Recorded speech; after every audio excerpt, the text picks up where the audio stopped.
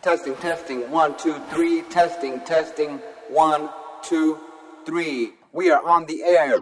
This is Thesis.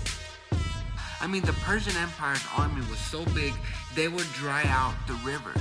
But Herodotus says that in his book.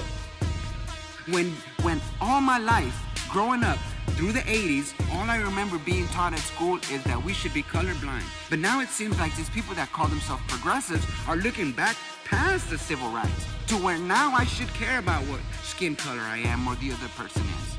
Educate yourself, open your eyes. Don't be led around like sheep or cattle.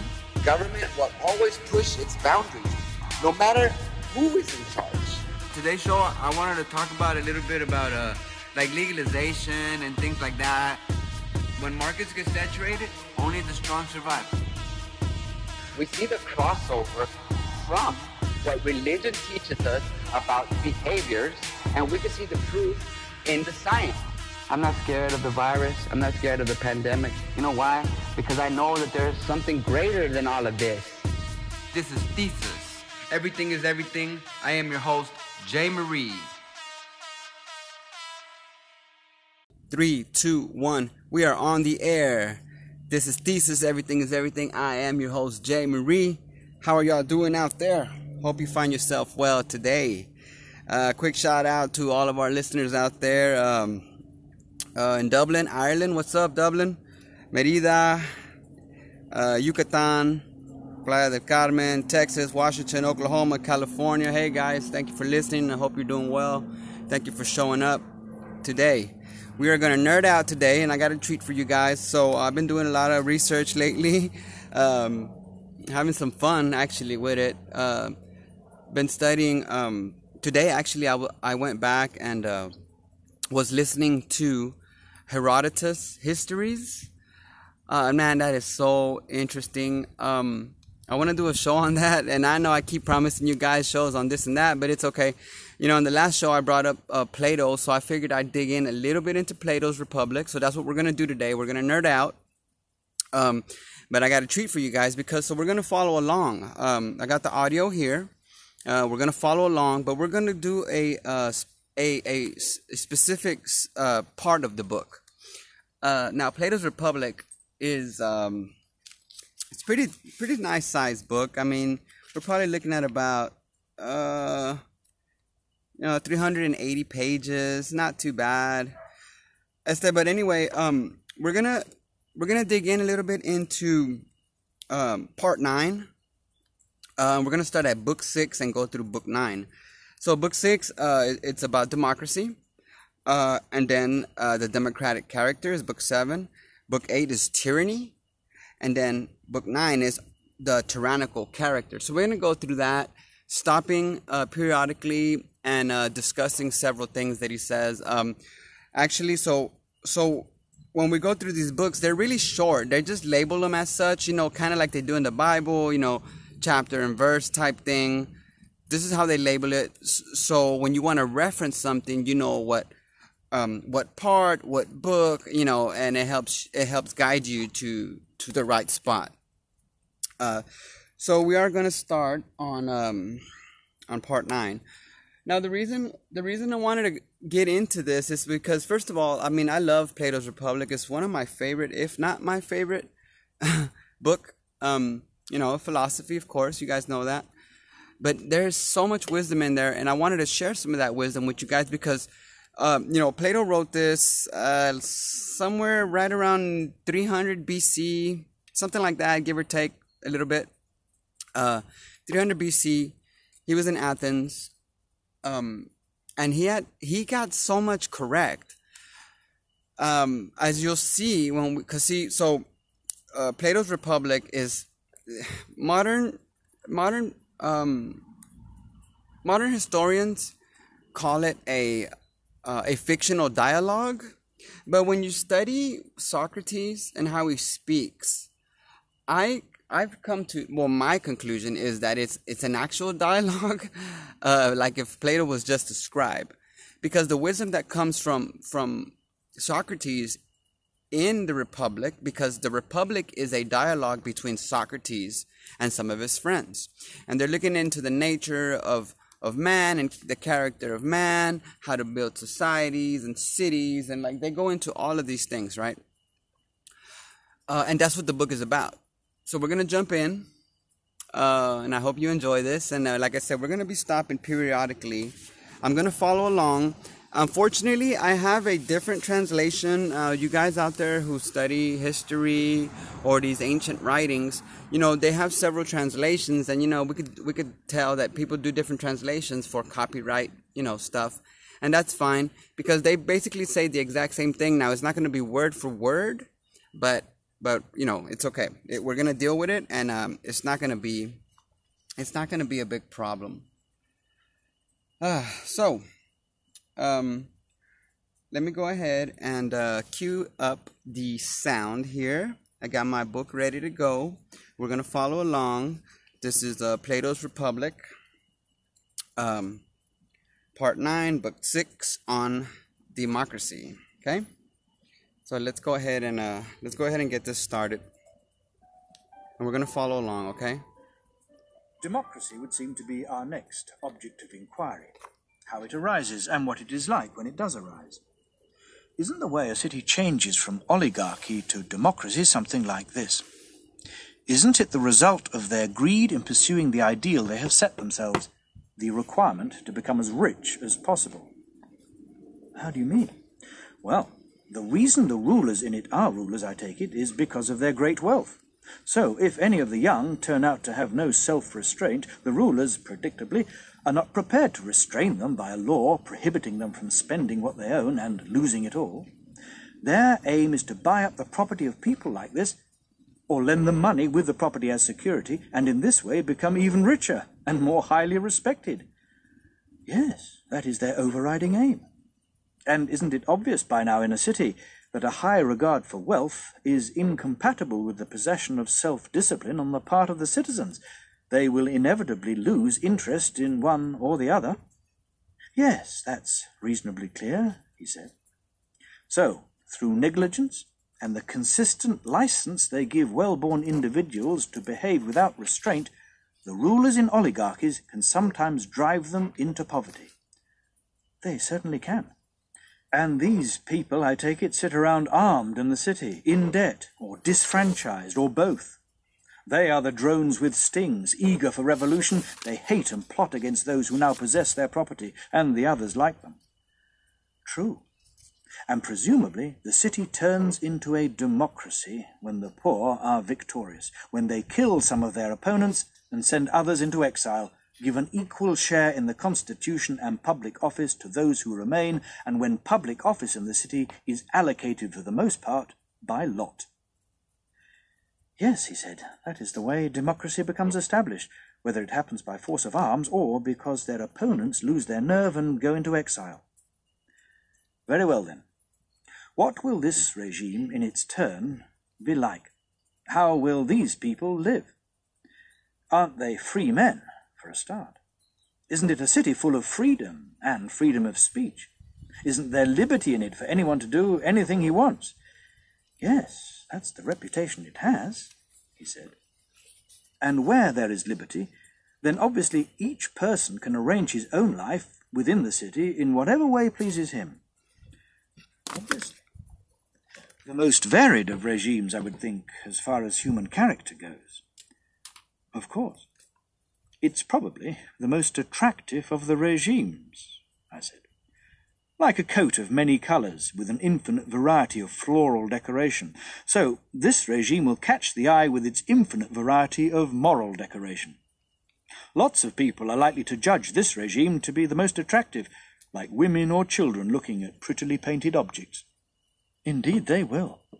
There's no compulsion to hold office in this city, I said, even if you're well qualified to hold office, nor to obey those who do hold office if you don't feel like it, nor to go to war when the city is at war, nor to be at peace when everyone else is, unless peace is what you want. Then again, even if there's a law stopping you holding office or being a member of a jury, there's nothing to stop you holding office and being a member of a jury anyway, if that's how the mood takes you. Isn't this, in the short term, a delightful and heaven-sent way of life. It probably is in the short term. And what about the relaxed attitude of those sentenced by the courts? Isn't it civilized? Or have you never seen people who have been condemned to death or exile in a regime of this sort, who nonetheless remain in person, hanging about at the centre of things and haunting the place, like the spirit of a departed hero, without anyone caring or noticing? I've seen plenty, he said. Then there's the tolerance of this city.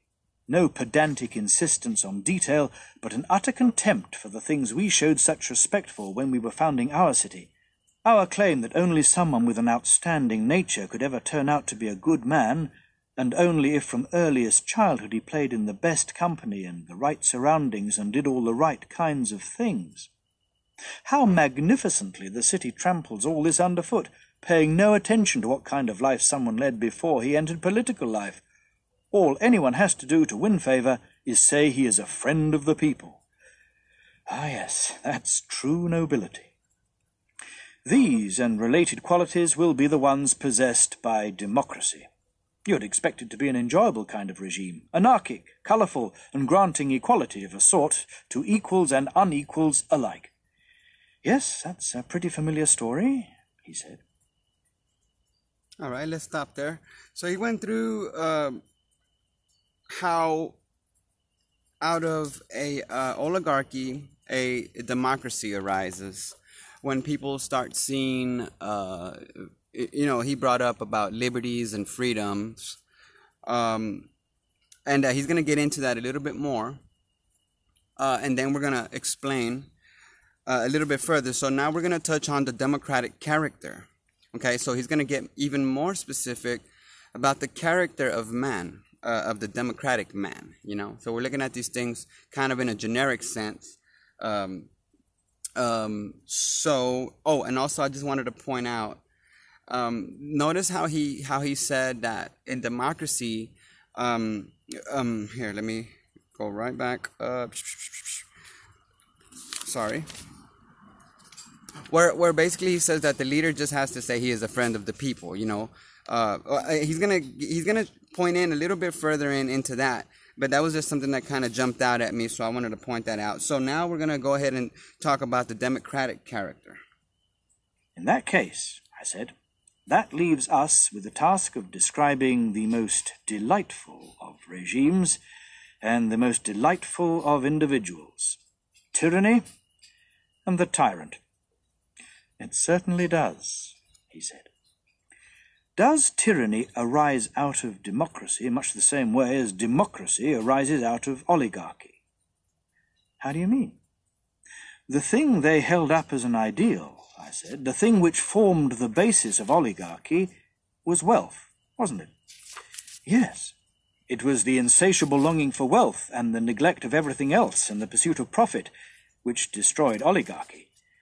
True, he said. And is it the insatiable longing for what it defines as good which destroys democracy too in its turn? What is it, you say, it defines as good? Freedom, I said. This is the thing, I imagine, which in a democratic state you will hear described as its finest attribute, and what makes it, for any free spirit, the only place worth living in. Yes, that is certainly something you often hear said. Well then, as I was saying just now, is it the insatiable longing for this good and the neglect of everything else which brings about a change in this regime too, and creates the need for tyranny? How does that happen? He asked. I imagine it's when a democracy, in its thirst for the wine of freedom, finds the wine being poured by unscrupulous cupbearers, and when it drinks more deeply than it should of pure, unmixed freedom. Then, if its magistrates are not totally easygoing and do not offer it that freedom in large quantities, it accuses them of being filthy oligarchs and punishes them. Yes, he said, that is what they do. Those who obey the rulers are heaped with insults. They are regarded as servile nonentities. Praise and respect, whether in private or public life, go to rulers for behaving like those they rule, and to those they rule for behaving like rulers. Isn't the desire for freedom in a city of this type bound to run to extremes? Of course it is. And isn't the anarchy bound to make its way, my friend, into private households? Can we give an example of that? A father, for example, gets used to being like a child and being afraid of his sons. A son gets used to being like his father. He feels no respect or fear for his parents. All he wants is to be free. Immigrants are put on a par with citizens, and citizens with immigrants, and the same with visiting foreigners. Yes, that's what happens. Okay, let's stop right there. Did you get what did you? I'm sure you heard exactly what he said. But so see, now just to back up a little bit, we're looking at how a democratic society becomes a tyranny, right? So he's looking at the character of man in the democracy that devolves into a tyranny. So he pointed out a few things. So he talks about in the democratic society, there's a thirst for liberty, right? We like liberty. Like, for instance, in America, we love liberty, and we're guided by principles, It's not a free-for-all, everything goes, right? We're guided by rules and laws and everything. But he's looking at this stuff through a general sense, right? In a generic sense, looking at it through a scope. And when he's talking about liberty, let me see. So, for the thirst for liberty may fall under the influence of bad leaders who intoxicate it with excessive quantities of the near spirit, and then useless are the authorities, very mild, and give it a lot of liberty. Let me see. Sorry, my eyesight is getting bad, guys. I apologize. Okay, so let's go on a little bit. I'm sorry. Here we go. For rulers to behave like their subjects and subjects to behave like their rulers. You look around what's going on today. We technically are the rulers in our society, right? Technically, because there are certain they work at the behest of us, the people in our government, correct? But you see the bickering back and forth between the citizenry and the leaders and the rulers, right? And then some of the rulers want to act like citizens, and then, the Twitters and the TikToks and the this and the that, they want to show the people that they are like them, right? Now, as far as liberty, when he talks about liberty unrestrained, that's like when we think about, so see, we look at society and we have like, what we would call like moral guidelines and those type of things, murder, stealing, right? Those things.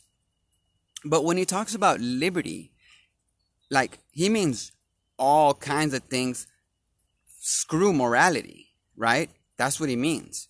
So when you think about society today, I mean, dude, just think about it. Think about what people can do nowadays, right?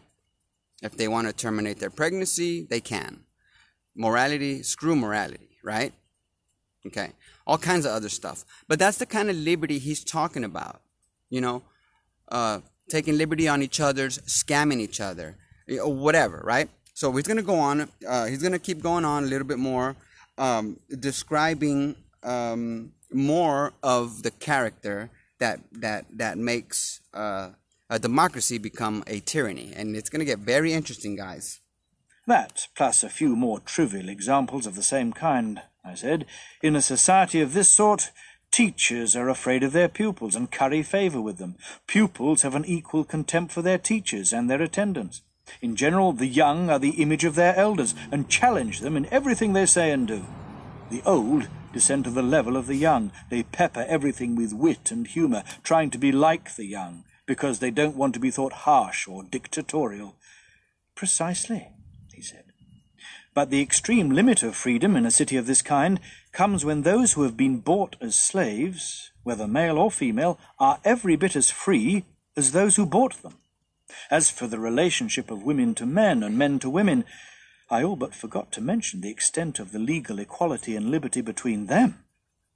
To generalize from all these collected observations, have you noticed how sensitive it makes the souls of the citizens, so that if anyone seeks to impose the slightest degree of slavery, they grow angry and cannot tolerate it? Okay, let's pause right there. Let me back up a little bit. So when he says slavery, let's just, back then they had the slavery, but let's also think about subjugation or ruled over, because when he says oh,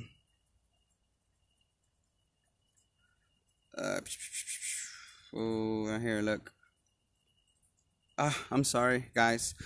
So you hear when he says any slight hint of enslavement, that they go bonkers, right? Here, look, in the habit of grant freedom into the people meet, you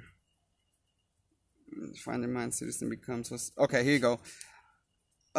What it all adds up to is that you find that the minds of the citizens become so sensitive that the least vestige of restraint is resented and intolerable.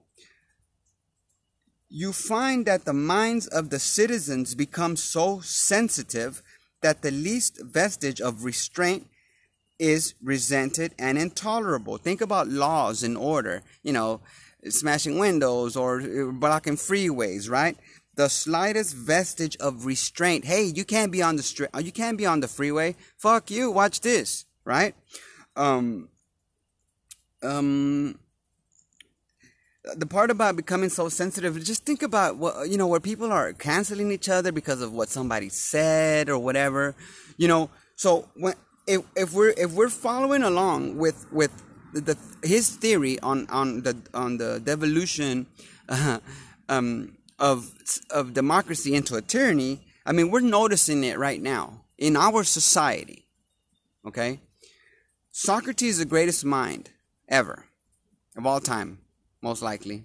Probably other than Jesus. But still. Those are two. Or actually, you know what? Let's not even compare those two, because there's actually two very separate. Anyhow. He has this correct. Because not only are we witnessing the stuff going on in our society right now, but in the history books, history already tells us that this is how it happens. And see, he's a philosopher, so he found this out by himself, by studying. Well, I mean, also through the histories and whatever, he did. Pero, see, these things were revealed to him through thought and through meditation and through, so these things were revealed to him. And look how precise so far his words are. Okay, so we're going to keep going. So right now we are, he just talked about the sensitivity of the citizenry, and it becomes intolerable, any restraint, till finally, as you know, in their determination to have no master, they disregard all laws written and unwritten. They disregard all laws written and unwritten. Okay? Look around again. Look around again. You see what happens. You see how people, how the mob or whatever, and what they do. It's right here. Okay, let's go on. In the end, as I imagine you are aware, they take no notice even of the laws, written or unwritten, in their determination that no one shall be master over them in any way at all. Yes, I'm well aware of that, he said. This is the form of government, my friend, so attractive and so headstrong, from which I believe tyranny is born. Certainly headstrong, he said, but what is the next step? We mentioned the class of idle and extravagant men, the most courageous element leading, the least courageous element following. We compared them to drones, the leaders to drones with stings, the followers to drones without stings. Rightly so. Very well. Let's make a theoretical division of the democratic city into 3 parts. After all, this is how it is in fact composed. This class of drones, I imagine, is one part, and because of the absence of restrictions, it grows at least as freely in a democracy as in an oligarchy. That is so. But it is much fiercer in a democracy than in an oligarchy. In what way? In an oligarchy, it is treated as of no value and excluded from power, so it gets no exercise and does not develop its strength. In a democracy, by contrast, barring a few individuals, it is the dominant influence in the state. The fiercest element in this class does the talking and acting. The remainder sit around the rostrum, buzzing and refusing to allow the expression of any other view. The result is that in a regime of this kind, everything, with very few exceptions, is run by the class of drones. Exactly, he said.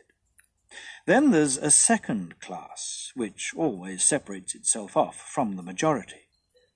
What class is that? When everyone is engaged in making money, presumably it is those with the most disciplined temperament who generally become the richest. Very likely. They provide a plentiful supply of honey for the drones, I imagine, and an easy source from which to extract it. Yes, he said, after all, they can't extract much from those who haven't got much. They're called the rich, these people we're talking about, the drones' feeding ground. That's about it, he said. The general populace would be the third class, manual labourers with little interest in politics and very little property of their own. This is the most numerous and powerful class in a democracy, but only when it is assembled together. Okay, did you hear that? Wow. Okay, so see, a couple of things. The third group is the mass of people who earn their own living, take little interest in politics, and aren't very well off. They are the largest class in a democracy, and once assembled, are supreme. Now, Marx knew this. We brought up Marx last time on the other show. Marx knew this. And, and when you hear these politicians these days, when they talk about the middle class and all that, they're talking, yes, these words, these labels give us an idea of what they mean. And so Socrates just explained who is this group. The majority of people who don't give a shit about politics, who just do their job, work, or just surviving, family, whatever. That's the majority of the people, and once aroused, they are the most powerful group. Okay? Political types, they're very keen on, they know what they're doing. I broke that stuff down, but like, for instance, the whole push on trying to get everybody to vote, even if it's online, on the mail, whatever, they want to count everybody's vote, because yes, there is numbers in there. Now, us as responsible citizens shouldn't just be voting for the heck of it, that falls on us as a responsibility. But anyhow, the power is in the masses. So we know that. Socrates knows that. Marx knows that. I mean, Saul Alinsky, all these leftists, they know that, So the mind of the masses is key. We've heard of the term hearts and minds, and that's really the key. Also, but the character of mankind, the character of not mankind, but the character of the democratic man, you and I, plays a big part in what happens in our society. Now, I constantly talk about bettering ourselves for the same reason. Because when we better ourselves, we better society. Now, if we don't take care of ourselves and we fall apart and we just don't care and we're doing whatever and selling drugs and breaking rules and passing red lights and like you said earlier, disregard for all laws, written or unwritten. Unwritten laws, he means moral laws, morality. Y'all know what I mean. So that's what he's talking about here, okay? So just look around in society. You know what's going on. Look around, and he's explaining it right now. So we're going to continue. It is indeed, he said. But if it isn't getting some share of the honey, it is reluctant to assemble very often. That's why it always does get a share of it, if its leaders have anything to do with it. They take it away from those who possess property and distribute it among the people, keeping only the lion's share for themselves. Now, we have a progressive income tax, right? And you always hear these leftists, these politicians talking about the rich need to pay more, the rich need to pay more. And then, of course, there's plenty of welfare is an ugly word, but, there's a lot of assistance, government assistance, housing, medical, income, there's all kinds of stuff, right? So when he talks about the honey, that's what he means is something that the government, that the state, I'm going to put the word state in quotes, because when he says state or those type of terms, he means the government, right? So the honey that the government needs to give back to the people in those terms is like, like I said, public housing or medical, free medical, healthcare, these type of things, right? Because that they need to give something back in order to rouse the people. Okay, so here we go. Yes, the people do get a limited share of that sort, he said. Those whose property is taken away are presumably compelled to defend themselves by speaking in the assembly and taking whatever other action they can. Of course, even if they have no desire at all for revolution, they are accused by the others of plotting against the people and being oligarchs. Naturally. In the end, when they see the people attempting to injure them, not maliciously, but out of ignorance, misled by their opponents, at that point, whether they like it or not, the rich really do become oligarchs, though not from choice.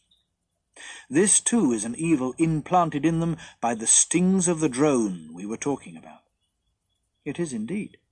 Then you get impeachments, litigation, and lawsuits between the two classes. You certainly do. And isn't there a universal tendency for the people to set up one single individual who is their own particular champion? Don't they feed him up and make him mighty? They do. All right, so, it just goes to show how history has shown us that what he just said is correct, right? So in the struggle, don't the people normally put forward a single popular leader for them, whom they nurse to greatness? You know, when we look at like Hitler and Stalin and Mao and Tojo and, you know, these type of people,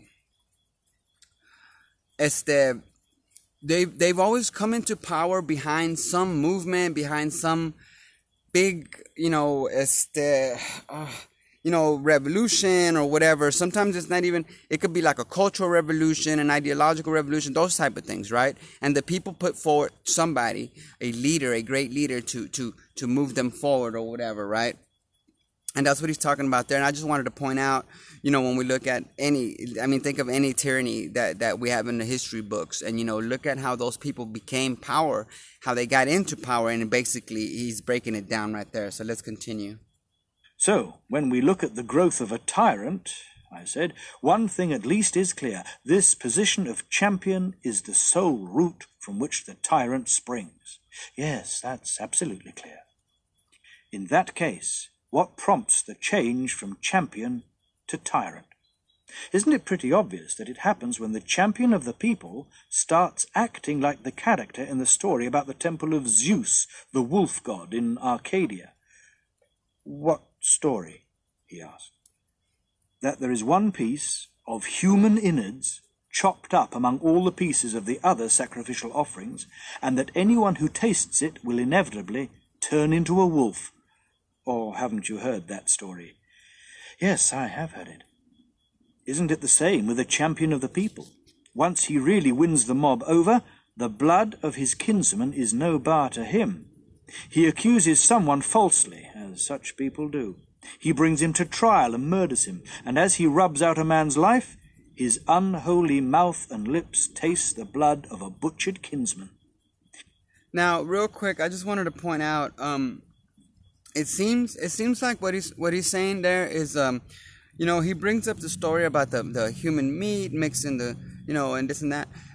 But it seems to be like when this leader, whoever this powerful leader is, once he has one person killed, let's say, he tastes that blood, right?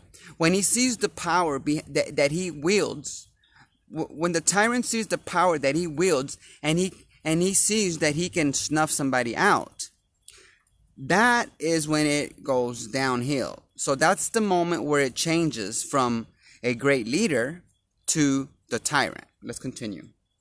He drives people into exile or kills them, hinting at a cancellation of debts and the redistribution of land. What is the inevitable and predestined next step for someone like this? Doesn't he either have to be destroyed by his enemies or else become tyrant, turning from man into wolf?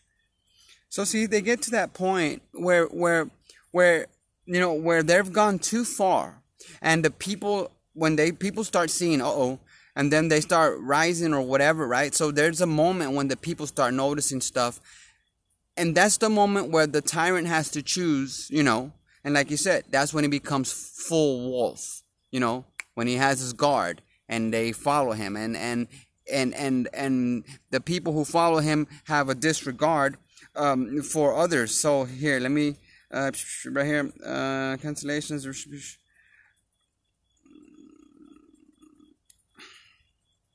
I'm sorry, my eyesight. The man to do anything it tells, that the temptation to shed. Okay, anyhow. Oh yeah, real quick. So when we, I was telling you last time about how I'm a fan of Soviet history, right? And when you look at what Stalin did, I mean, this is exactly, he's about to break it down a little bit more. But, exiles, executions, I mean, you start taking out everybody who might pose a threat to your power. That's the character of the tyrant. Let's continue. Yes, that is absolutely inevitable, he said. He becomes the architect of civil war against those who own property. He does. Notice he keeps talking about how the tyrant comes after those with property. When you hear politicians talk about people's money, how much people have and they should be paying more or whatever, that should tell you right away from the words of Socrates in Plato's Republic that they're telling you that they have the character of a tyrant. When folks talk to you this way, politicians specifically, because they're the ones that are trying to get into power, they're letting you know that their character is of a tyrant, because they want to come after people's money. And look, he's going to go further, but I just wanted to point that out. He's constantly pointing out about money because this is something that the tyrant does, okay? Because not everybody has money. The people with money is a small amount. The people without money is a larger amount. So by riling up the people, the larger amount, the poor people, see, you easily make the enemy, the rich people, your enemy. Okay, and we hear that constantly in modern society today. Just turn on any politician during any of the election seasons, and you'll hear them blab off all this stuff. Okay, let's continue. Well then, if he's sent into exile but returns despite his enemies, doesn't he return as an out-and-out tyrant? Yes, obviously. And if his enemies are unable to drive him into exile or kill him by attacking him publicly, then they start plotting to kill him secretly, by assassination. Yes, that's certainly what tends to happen, he said. The tyrant's response to this is the famous request which everyone who has reached this stage discovers. He asks the people for a personal bodyguard to guarantee the safety of their people's champion. Indeed, he does. And they give him one, more worried about his safety than their own, presumably. Much more. Shall we then describe the happiness of this man and of the city where such a creature comes into being? By all means, let's describe it, he said. Very well. To start with, in the early days, doesn't he have a smile and a friendly word for everyone he meets? He says he's no tyrant, and is full of promises both to individuals and to the state. Won't he have freed them from their debts, and divided up the land among the people and among his supporters? Doesn't he pretend to be universally kind and gentle? He's bound to. But I imagine that once he feels safe from his enemies in exile, being reconciled with some and destroying others, his first concern is to be constantly starting wars, so that the people will stand in need of a leader. Okay, real quick. I have this actually marked down for a reason in my book. So earlier when I was talking about the politicians saying certain things that should show you that they have a character of a tyrant, here's another clue of their character. Now, he says that he is in the first place continue to stir up war in order that the people may need a leader, right? Okay, now correct. In those times, with the wars and stuff, and yes, okay? But in modern times, since we don't have wars as we used to, let's use this metaphorically. The politician who is constantly starting wars with the rich, with the racist, with the political party, with this one, with the rednecks, with the white people, with that one, with the blah, with the blah, with the blah, right? Constantly. Hey, look at this. Whatever. Constantly, like I said, starting wars, but we're going to use that metaphorically as tumult, as, these things that politicians do, and not just politicians, because we're talking about character of man. I mean, just look at your feeds. Look at how people post something like in order to bait somebody, right? To answer, and then discussions, and then they get into it, and because one leans left, one leans right, whatever it may be, pro-life, whatever, right? Somebody throws out bait because they want to, argue or troll or whatever it is, Anyhow, that's the character. And a person with that type of character in a position of power, we should be very weary, because the character of that person is of a tyrant. Okay? So let's continue. Very likely. And perhaps with the further intention that their contributions to the war will impoverish them, compel them to concentrate on their daily occupations, and make them less likely to plot against him. Undoubtedly. And if there are some independent-minded people whom he suspects of challenging his rule, doesn't he try to find a good excuse for handing them over to the enemy and destroying them? For all these reasons, isn't a tyrant always bound to be stirring up war? Yes, he is. Doesn't this tend to make him increasingly unpopular with the citizens? Of course it does. Then the boldest of those who helped to make him tyrant, and who are now in positions of power, start to speak their minds freely, don't they? Both to him and to one another, criticizing what is going on. Probably. So the tyrant, if he wants to go on ruling, must be prepared to remove all these people until he is left with no one who is any use, whether friend or enemy. Obviously, he must. Now, let me pause there. Think Stalin, think Hitler, think Mao, think Tojo, think all of these tyrants, think Castro. Notice what he just said.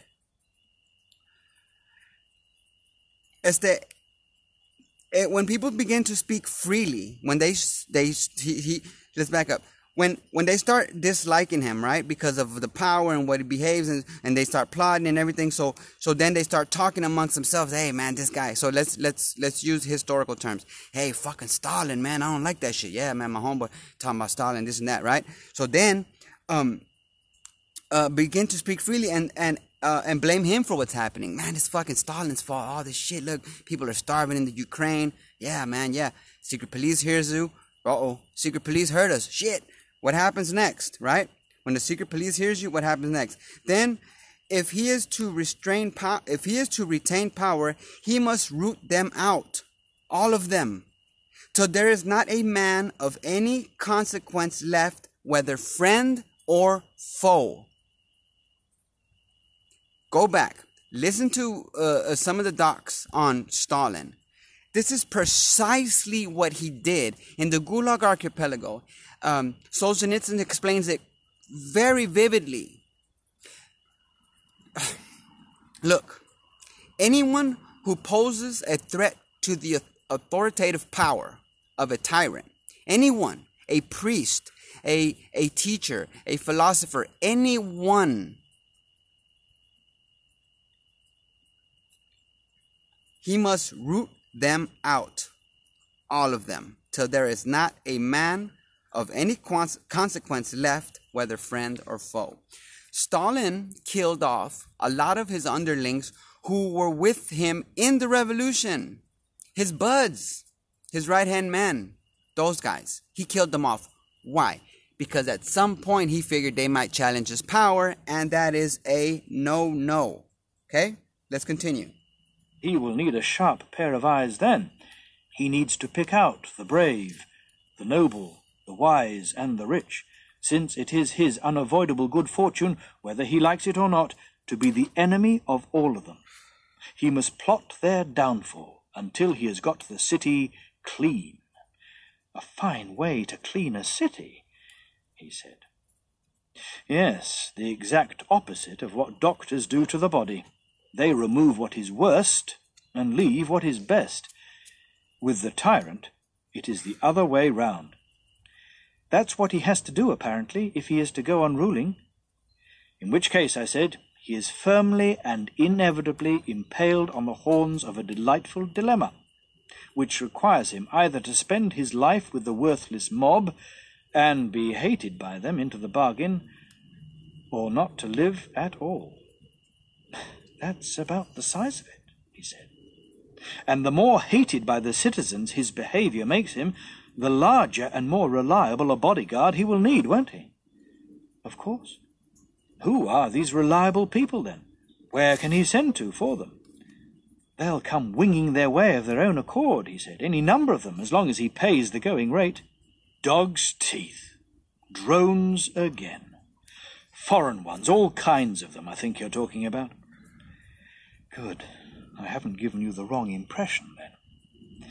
And from the city itself, might he not bring himself... To do what? To deprive the citizens of their slaves, set the slaves free, and make them part of his bodyguard? Indeed he might. They are, after all, the most reliable he can find. What a wonderful thing you make a tyrant out to be, I said, if these are the people he has as his friends, the people he can trust, once he has destroyed the friends he started with. Well, these certainly are the kind of friends he has. So, while he enjoys the admiration of these friends and the company of these new citizens, do decent people hate him and avoid him? How can they help doing so? We have strayed from the point, however, I said. Let's return to that army the tyrant has, that fine, large, varied, and ever-changing army, and ask how it is going to be maintained. Well, obviously, if there's money in the city's temples, then as long as it lasts, he will spend that, plus the money of his victims, allowing him to exact smaller contributions from the people. But what happens when these run out? He will use his father's money, obviously, to support himself, his drinking companions, and his male and female friends. I see. You mean the people who spawned the tyrant will support him and his friends. It will have no choice, he said. What if the people resent this? I asked. It is not right, they might say for a start, for a grown-up son to be supported by his father. Quite the reverse, in fact. A father should be supported by his son. What is more, the reason we fathered you and put you in power was not so that we could ourselves become slaves to our own slaves as soon as you became powerful, and support you and them and the rest of your collection of human flotsam. We order you to leave the city now, you and your friends. What do you think would happen then? My God, he said, then the people really will find out what they are and what kind of offspring they have fathered, taken to their hearts and allowed to grow. What do you mean? I asked. Will the tyrant use force against his parent? Will he beat him if he disobeys? Yes, once he has taken away his weapons. A parricide, then, this tyrant you are Let me pause right there, I'm sorry. Yes, once he has taken away their weapons, or his weapons. You know exactly, we don't even gotta go. Second Amendment, baby. But see, just back to the history books, you know, Mao, they all the tyrants have done this. They disarmed their population before they go full tyrant, right? On the people. So that's what he meant right there. So let's continue. Describing a cruel guardian for man's old age. At this point, it seems, the thing is an acknowledged tyranny. The people have jumped out of the proverbial frying pan into the fire, from their enslavement to free men to a despotism of slaves. Yes, that is how it happens. Will there be any objection, then, I asked, to our saying that we have given an adequate description of the way tyranny evolves out of democracy, and of what it is like when it has done so? No, he said, our description is perfectly adequate. All right. I'm a geek and I love this. This is my favorite book. Man, I tell you, I don't even know how many times I've done the audiobook, and this just blows me away, and I'm just so I'm so stoked to be doing this. We are now in book 9, the tyrannical character. So he's going to break down the character of the tyrant, and then we're going to wrap up after that. So we are just about there. So we are at part 9, book 9, the tyrannical character, Plato's Republic. Let's continue.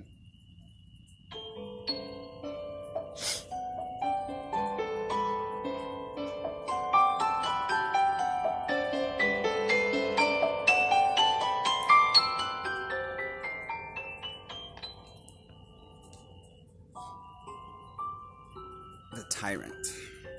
As we're going through there and you're listening, kind of think of things that are going on in society, and when you hear the character of the tyrant, keep in mind some of the words you've heard, let's say some leaders speak. This is your moment, then. Okay, let's go. I said. Your time has finally come, like the judge of the contest making the final decision. There are 5 contenders: the kingly, the timocratic, the oligarchic, the democratic, and the tyrannical. In terms of happiness, which of them, in your opinion, comes first? Which comes second? And so on with the other places. That's not a difficult decision. In terms of goodness and badness and happiness and its opposite, I rank them like choruses in order of their appearance. Shall we hire a herald, then? I asked. Or shall I announce the result myself? The verdict of the son of Ariston is this: the best and most just character is the happiest. This is the one who is the most kingly, the one who is king over himself. The worst and most unjust is the unhappiest, and he is in fact the one with the most tyrannical nature, the one who is the greatest tyrant over himself and his city. Thank you, he said. Let's take it that the announcement has been made. And shall I add a clause saying whether or not they escape detection in the sight of all men and gods? Yes, do add that clause. Very well, I said. Let that stand as one proof for us. Now, have a look at this second proof and see if you think it has any force. How does the proof go? Like this. The 3 parts of the soul seem to me to have 3 forms of pleasure, one for each individual part. Likewise, 3 forms of desire and 3 forms of rule. Can you explain that? The first element, we say, is the one which allows a man to learn. The second, the part which allows him to act in a spirited way. To the third, on account of its diversity, we found it impossible to give its own unique name, so we gave it the name of its largest and strongest element. We called it desiring, because of the strength of its desires for food, drink, sex, and everything that goes with these, and money-loving, because money is the principal means of satisfying these desires. And we were right, he said. So, if we were to say that the thing it took pleasure and delight in was profit, would that be our best way of concentrating our argument under one general heading? Would that make it clear to ourselves what we mean when we talk about this part of the soul? And if we were to call it money-loving and profit-loving, would we be justified? Well, I certainly think we would. What about the spirited part? Can we say by contrast that its sole and constant aim is power, victory, and reputation? Yes, we can. So if we called it a lover of victory and a lover of honor, would that be appropriate? Absolutely appropriate. And, of course, it's obvious to anyone that the part we learn with is entirely and constantly intent upon knowing where the truth lies, and that of the three it is the least concerned with money and reputation. Easily the least. Would it be in order, then, for us to call it a lover of learning and a lover of wisdom? It would. Very well, I said. Is this the ruling element in some people's souls, and is one of the other two elements, it could be either, dominant in others? Yes, he said. Does this explain why we say that there are three fundamental human types, the lover of wisdom, the lover of victory, and the lover of profit? Of course. And three classes of pleasures, one corresponding to each type. Exactly. You realize, I said, that if you took the trouble to ask three people of this sort, one after another, which of these lives is the most pleasant, each would sing the loudest praises of his own. Certainly the money-maker will say that in comparison with profit, the pleasures of honour and learning are worthless, unless there is something in them which can make money. True. What about the lover of honour? I asked. Doesn't he regard the pleasure which depends on money as sordid, and the pleasure which depends on learning, except to the extent that learning brings reputation, as a load of hot air? He does. As for the lover of wisdom, or philosopher, I said, what view do we imagine he takes of the other pleasures, compared with the pleasure of knowing where the truth lies, and always enjoying some similar sort of pleasure while he is learning it? Won't he regard them as far inferior? And won't he call them truly necessary or compulsory, since, but for necessity, he could go on perfectly well without them? Yes, he said, we can be confident this is his view. Now think about it. Here are three men.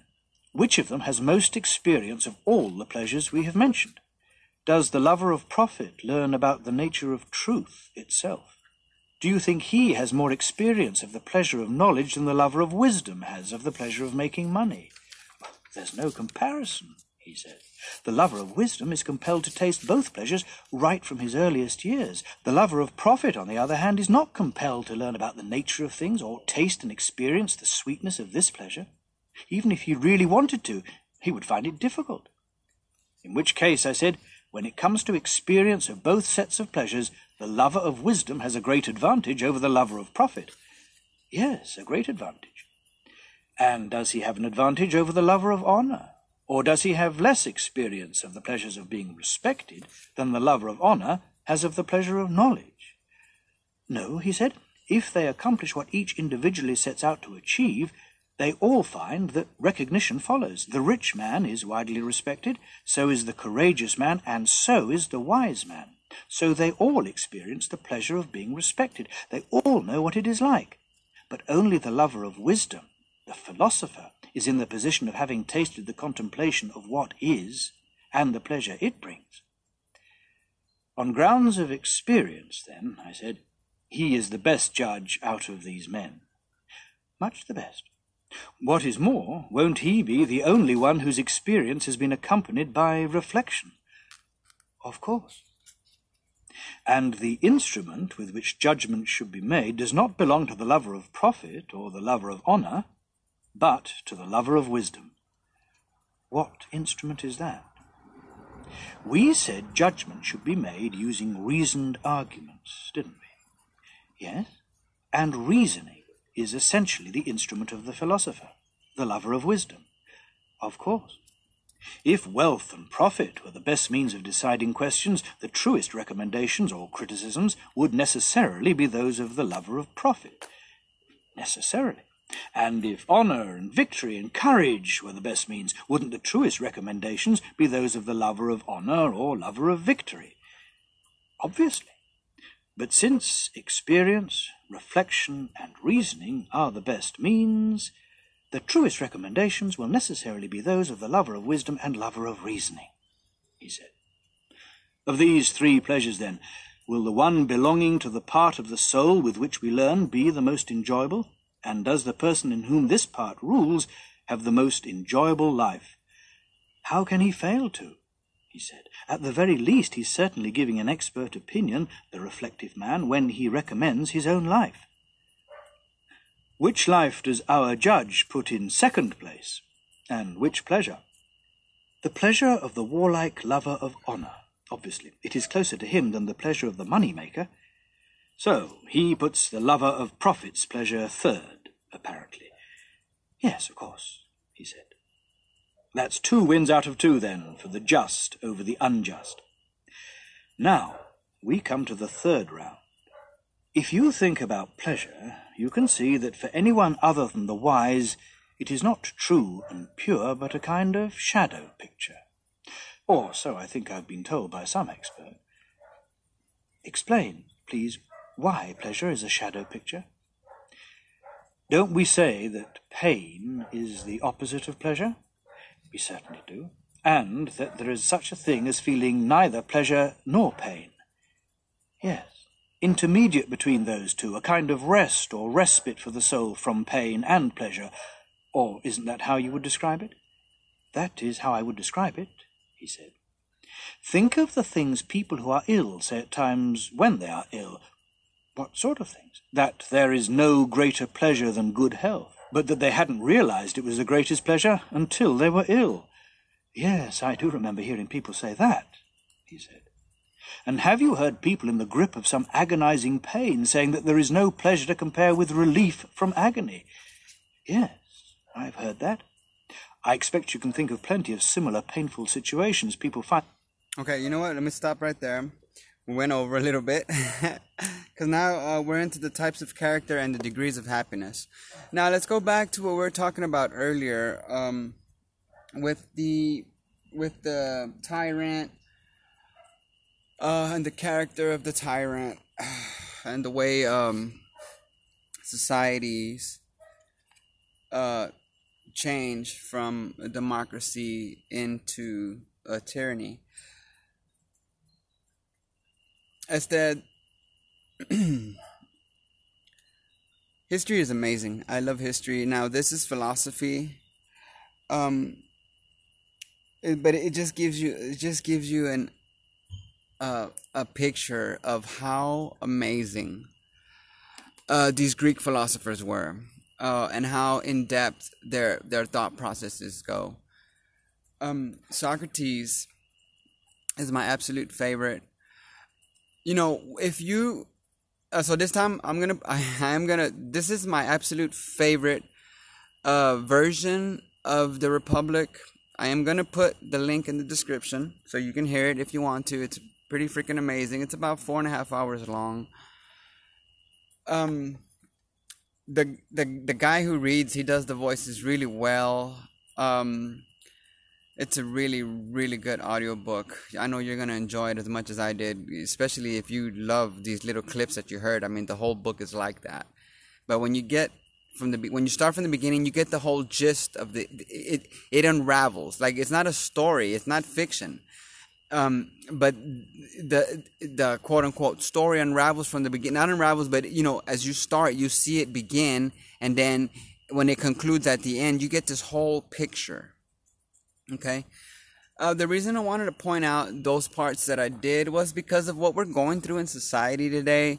I keep harping on this, but it's because what I want for you guys out there, what I want for the people out there, is to have sight. And the way you're going to have sight is by educating yourself and by digging and digging and digging. As you look and as you dig and as you learn more, you start seeing these things a little bit clearer. I mean, look, in the Republic, he's explaining things precisely how they happen. You know, with the rich, and then the disarming of the population, and the mass and the power accumulated in the masses, all of it. And he goes through all of this. So see, we were talking in the sections that I picked out specifically was because it was like about governing systems. Now, I only did democracy and tyranny, but he goes through oligarchy and monarchy. You know, he goes through the different systems of governance, and he breaks them down the same way that he broke this down on how people set up a king, and then this happens and that happens, and then it becomes more an oligarchy. All these things. It's really amazing. I said we need to educate ourselves. We need to continue to educate ourselves.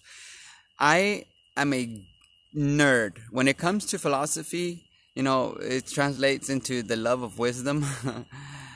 I love philosophy. Like, there's just so much to be learned. I mean, when you get into Aristotle, ethics, or rhetoric, I mean, all these things, these great minds. Cicero was a lawyer. All these great minds. I really, if you've never listened to any of these, everything's on YouTube. Just audiobook it, whatever it is you're looking for. I don't do fiction. I do legit shit. If I'm gonna put hours into reading a book or listening to an audiobook, I want it to mean something. I want it to have value. Yes, fiction has value, definitely, but I think educational wise, there's probably more value in something like this, like Plato's Republic, compared to Lord of the Rings or whatever. I ain't throwing salt on any of that, but what I'm saying is why not, instead of something that isn't really gonna benefit you other than in an entertainment way, why not put time into something that'll actually benefit you in many different ways? Because it opens up doors to other things, to other worlds. The very first this Plato's Republic was the very first book of philosophy that I read ever, and that was 7 years ago, 8 years ago, maybe, something like that. No, maybe a little less than that. But anyhow, but it opened up the world of philosophy to me.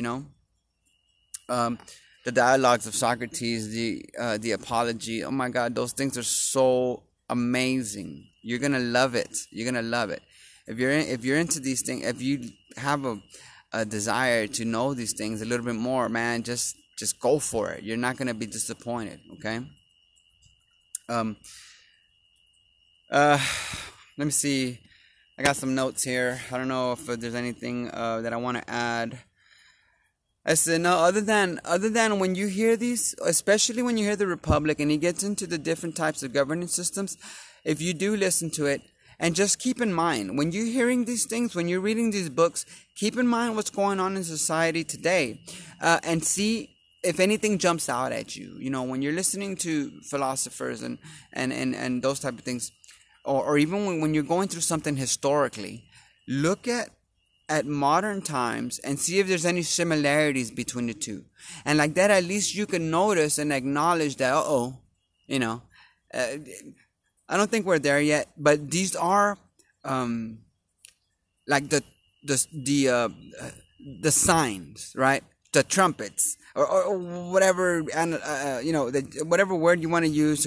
These are signs that say, hey, society is going in the wrong direction. Okay. In Plato's Republic, he points this out. Socrates continually points it out. But not only that, we look at the religions. We look at Christianity and what Christ taught. We look at some of the, not just Christ. We look at some of the prophets of the Old Testament. We look at some of the other historical figures throughout the world. Many of them have had this warning to mankind constantly about, in different ways, about behaviors and about what comes at the end, and keep an eye out for the tyrant and this and that. And now look, real quick, thesis. Oh, wow, I haven't said that in a minute. Thesis. Now think about the tyrant, right? The way Socrates described the tyrant, and then think about what we know. I'm gonna nerd out on you a little bit right quick, but this is thesis. Think about the description of this character in the Bible that we call the Antichrist, right? This Antichrist person, whatever you may believe or whatever, but when you look at the story of whoever this person is, it's not a straight story. You got to get pieces from here and there. But basically, it describes a tyrant. It describes a tyrant, a ruler who turns on his people. A king is supposed to be the servant of the people. Forgive me. We know in modern history, the model of the king, we model after Jesus Christ, the servant. The king is the servant of the people, Okay? The Antichrist, the opposite of the Christ, is a king who is not the servant of the people, but the subjugator of the people, the tyrant, right? If Christ equals kingly, then Antichrist equals tyrant.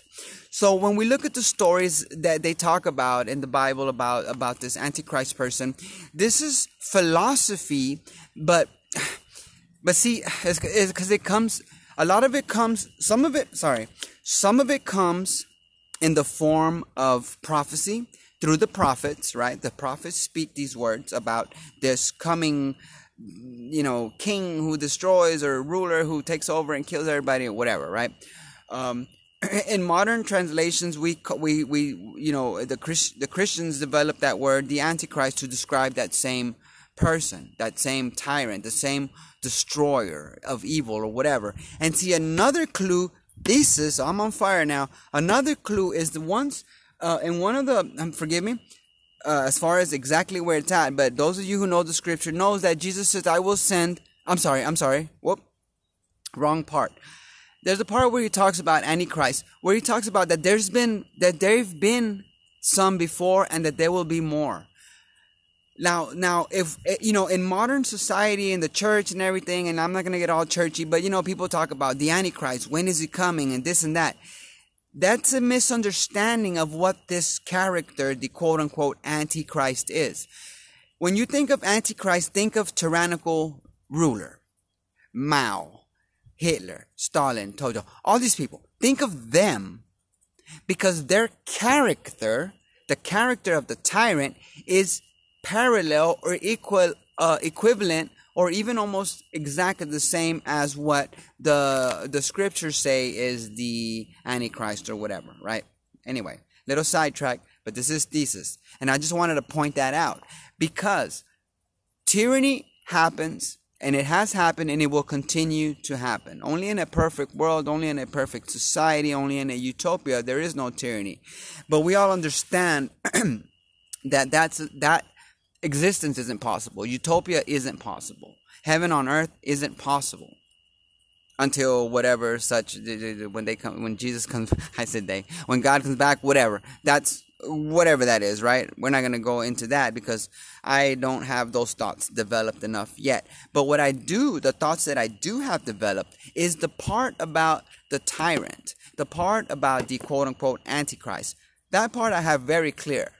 And see, and if you start thinking things through this way, you will see that the message, not just in the Bible and not just in the Jewish books, but in all these other ancient books that try to teach humanity some beneficial, educational, something that for the betterment of humanity, right? When you look at those stories, everything is everything. That is not a throwaway line. When we look at what Plato just told us, when we think about what the scriptures in the Bible tell us, right? When we look at all these things together, why can't we see that? I mean, we can, but we can see that there is clearly a connection between all of them because they are all telling us a similar story of the tyrant, of the king who destroys, right? And then we look at it historically with the Maos and all of them, right? With Stalin specifically, because what Stalin did is very well documented. And I think that is why I have an affinity towards Russian history, because it is just so right? Okay. So that's why we are what we are here. That's why this is thesis. And that's why the thesis that I just wanted to work on, and we are still going to work on it, and we're going to continue to work on it. See, I'm glad I came on here with you guys today, because this is part of what this is all about. Yes, we're going to have conversations, interesting conversations. I have some people lined up with some amazing stories. Yes, we're going to do that too. But we are also going to do this because education is key. Education is power. Education is strength.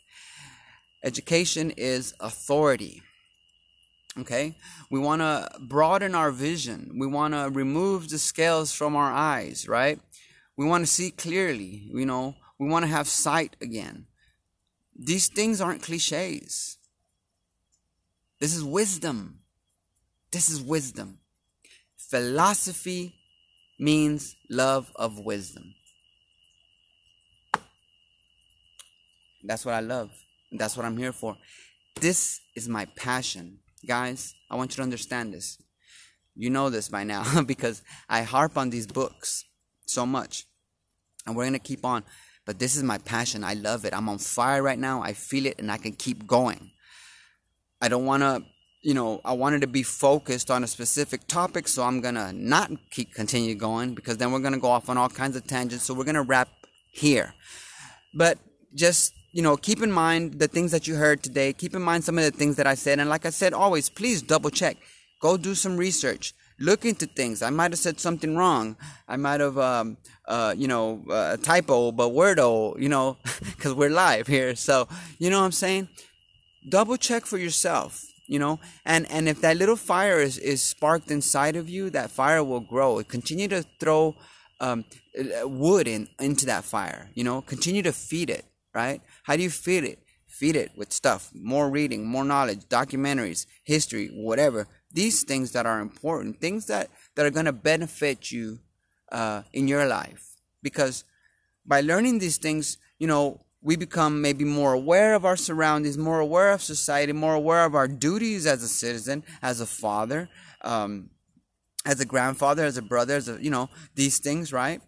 We become aware of our duties, and then and when we become aware of our responsibilities, then we start changing ourselves to align ourselves with those responsibilities. So see, that is the picture that I want to keep painting, and we're going to keep adding to that picture. But that is the scope of it. That is the scope of it. Everything is everything because of what these books try to tell us, what we learn from the sciences, from the psychological sciences, from the social sciences. You know what I'm saying? We learn all these things, and the sciences point to, the sciences verify a lot of what Socrates, Plato, and these philosophers from back in the day, all of them, the sciences show from what they say is true. Same thing with what we learn in the holy writings of not just Christianity or the Jews, but in all of the holy writings. Most of them, a lot of stories are. See, I'm going on a tangent, but let me just clear my final thought. A lot of the stories are written in different ways. Some are historical, some are poetry, some are song, some are letters. You know what I'm saying? So when you read things, we have to know what we're reading. Was this a vision that has been transcribed? Is this a dialogue between two people? You know what I'm saying? Is this a historical reference? See what I mean? Is this a poem? Is this a song to the gods? Whatever. We need to know what we're reading and in what way it was written, so we can at least understand it a little bit better. And when we do that, man, that's what it's all about. That's what it's all about. We want to understand. We want to know what we're reading. We want to know what we're learning. But at the same time, we want to dissect and we want to deconstruct and look and ask questions, right? I'm always talking about questions because the Socratic method is about asking questions. All right. I'm done. I'm done. That's it. No more. All right, guys. I am going to put the description, Plato's Republic in the link in the description.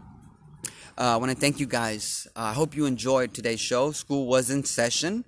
Thank you, pupils, for being so attentive. I hope you enjoyed today's lesson. Now, I just want to thank you guys, and I want to tell you, just be the best you can, man. Go out there and conquer your world, man. The world around you, your family, your household, your job. That's your world. Conquer your world, man. Conquer it. Men and women, all of you. Go out there, conquer your world, be the best you can be, and let's do this together. Let's keep learning. Let's keep educating ourselves. Let's keep going for it. I want to thank you guys again for stopping by. Sorry, I haven't had a lot of material out, but we're working on it. Don't worry. I'm not going to leave you guys hanging dry, okay? So check back soon. Props to my people in Dublin. Hey, please, guys in Dublin, send me a email. It's in the description. I'd love to hear from you guys. Get a shout out. All right, guys. Check back soon. You know I love you guys. If you're new to the show, if you like, please subscribe. Tell your friends about it. And check back soon. We don't put out content every day, but every couple days. So just subscribe so you'll get the notification. Love you guys. Love you guys. Love you guys. Love you guys. Yeah. I mean, I love you, man. Thanks. I love this. All right, guys. Thank you. Peace. Stay safe out there, okay? See you soon.